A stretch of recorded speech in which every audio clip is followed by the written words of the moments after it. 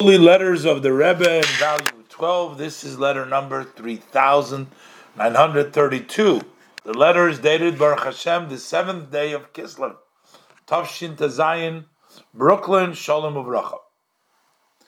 And the Rebbe says, how shocked I was. I was visited by the rabbi of Helmets, Sheyichya. He was Reb Chaim Yudaleib Deitch. He was very involved with building mikvahs all over. And the Rebbe says he visited me, and presently he lives in Cleveland.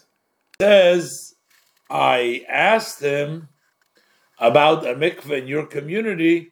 He said he hadn't heard anything about a mikvah in your community. He hasn't heard anything. And therefore, he's worried that maybe nothing happened. I don't know which community it is. We don't have the information, but they were supposed to build some mikvah over there, and they didn't do anything about it. And now the Rebbe says, when I received your letter, dated the 2nd day of Rosh Chodesh Kislev, and I read over there, I see, that suspicion is actually based that there is no mikvah. That's what he wrote to the Rebbe, I guess, that there is no mikvah. And now the Rebbe takes issue with him. Apparently, the religious community where this person was working was going downhill. And the people weren't interested. And he's using that as an excuse that because the people are not interested, so there's no point in building the mikveh here. And the Rebbe tells him just the opposite. Because there is no interest. The Rebbe says, you have to take the initiative. And the Rebbe says, once you have a position there as a rabbi, it's actually your responsibility. The Rebbe brings out also from a halacha. Let's look inside. This that you write, that the spiritual standing is very low over there. So the Rebbe says, on the contrary, that should be an additional reason, and it adds to your responsibility to fix these matters. Because the others there don't know of how great and important of a matter this is, because the rest of the people around there are not knowledgeable in the importance of a mikvah. So the Rebbe says, therefore, it's not an excuse for not doing, but that increases your responsibility. The same thing the Rebbe says is true for all the other lackings in your community that you write about. So you conclude, it appears, the Rebbe says, your conclusion is that you don't have to work at those things because people are not on a low level, so let it go the way it goes. And the Rebbe says the conclusion of one who has a straight intellect, who thinks rationally, needs to conclude the opposite. That if there is lacking, it doesn't mean that you let it go. That means that you got to work to fix it, not to let it go. The Rebbe says, look, the divine providence brought you there, to that place. You are there. And you are a rabbi, you're a Mora Asra, and you accepted upon yourself that position. So you become responsible. You accepted the position, then the responsibility is upon you. So you can't just get away. You have that responsibility. And on the other hand, since our sages of blessed memory told us that HaKadosh Baruch Hu only asks according to what we can deliver. He only asks of us according to our strength. So for sure, that in advance they've given you all the necessary strength to fulfill your position. And the Rebbe brings in an interesting halachic matter. And the Rebbe brings out from a halacha in the Gemara, there is a person who is even watching something for another person without getting paid for it. In the halacha, there is a shomer chinam and there is a shomer sochar. Shomer chinam means you're doing a favor. Somebody asks you, I have to leave town. I have a big barrel of wine. Can I store it in your place? I don't want somebody to come to take it, to steal it. I store it in your place. So he says, fine, I don't need to pay for it, just store it in my home.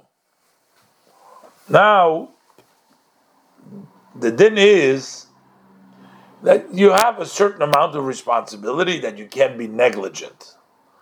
But what happens if a person has in mind to go ahead, the person who's watching it has in mind, you know what, maybe I'm going to bend the barrel a little bit, I'm going to get some wine out of there. Now, he hasn't done anything yet. So, according to one opinion, that's called shlichas yad already. That means that the Torah says, if you touch the other person's deposit that is in your possession, you have no right to use it. If you touch it, then you become responsible. So at that point, you become fully responsible. Whatever happens, before you touched it, you're only a watchman for free. And you're exempt for most,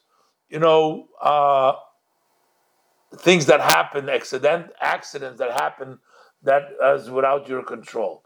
But the minute you had in mind to touch it, you become responsible, even if you didn't touch it.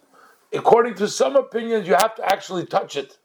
But either way, so the Rebbe points out to him, the Rebbe says, even if a person gives a deposit which he is not taking any money for it, he becomes responsible. If you think to move it, you're responsible. That's according to the more stringent opinion.